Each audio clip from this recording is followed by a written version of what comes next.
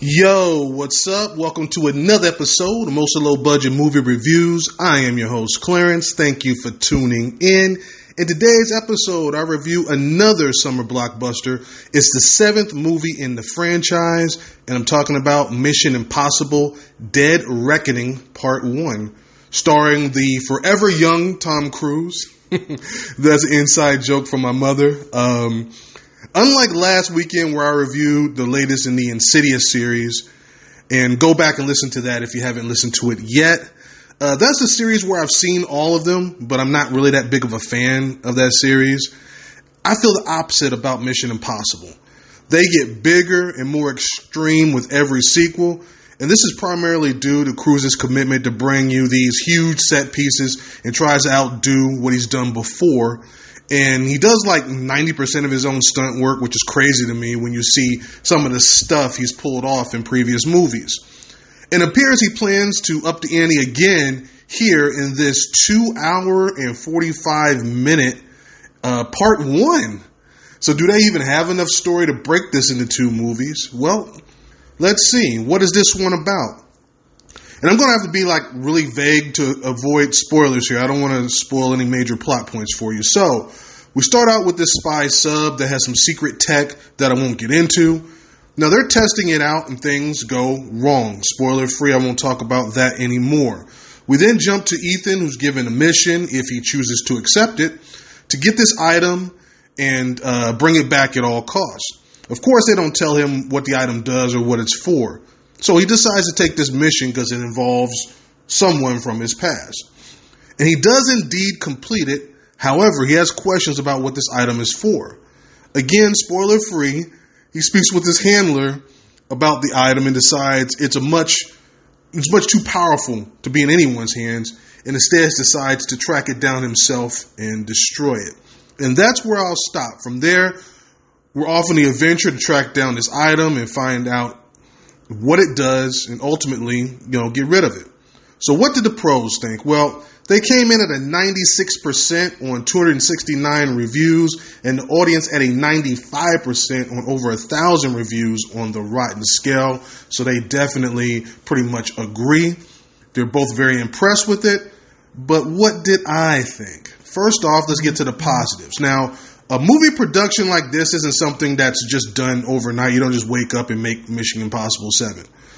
And I point that out because of the topic. The main crux of what's, going on and what, he's trying to stop is very topical.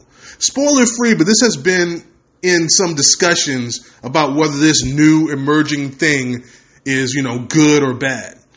In this case, they play it out in a very negative scenario, and I can totally see this happening. Now, the set pieces, as I mentioned before, they've always been big and over the top, and they were really well scripted and executed here. They start out with the small, and they kind of build up. The desert, airport sequence, this yellow Fiat chase, that whole entire train sequence was something else. That train sequence takes up pretty much the whole third act.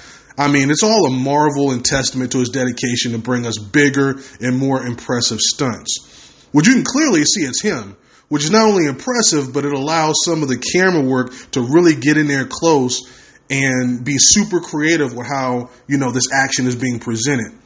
Can't say that enough about the action here. Can't heap enough praise on that part of it.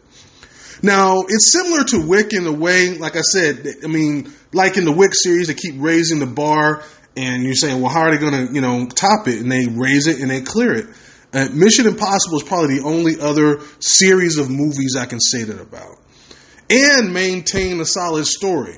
Now, again, I can't get into it, but they get deep into what he's trying to stop, and they nerd out a little bit when they're explaining it, which is on par since they've always been, had these super complicated twists and turns and complicated missions that are planned out with absolutely no room for error. And then there's always error that comes in that he has to overcome.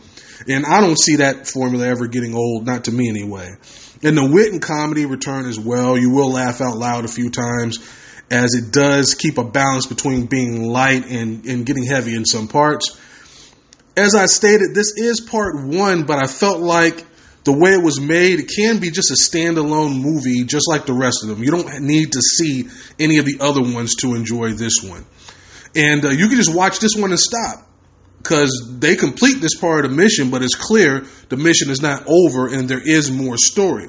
But if for some reason you didn't like it or you're not curious about how this all wraps up, you can watch this and just stop right here and be good.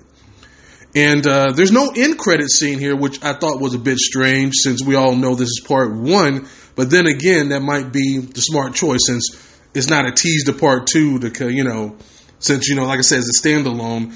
And now I'm even more heightened, having more heightened sense of curiosity about what part 2 is going to look like. And the runtime, 2:45 actually felt pretty good. Could have made some cuts here and there. Of course they could. But I was never bored. I didn't look at my watch and say, man, when is this going to end, or how much time is left? I never did that. It kept me pretty much engaged throughout. The only real negative for me, with the world in the balance and the stakes as high as they were, they don't always feel that way. It doesn't always feel the stakes are as high as they play it out to be.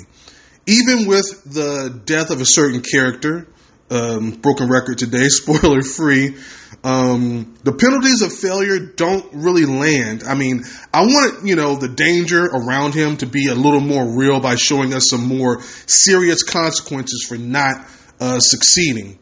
But I'm not going to waste your time here. I really don't have any real negatives about this one. Yes, this is a must-see for fans of the series or action just in general.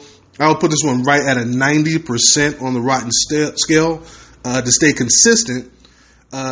Just like the Wick series, I don't know how it's going to top this, but my expectations for part 2 are really high now, and I'm very much looking forward to see how this whole mission wraps up.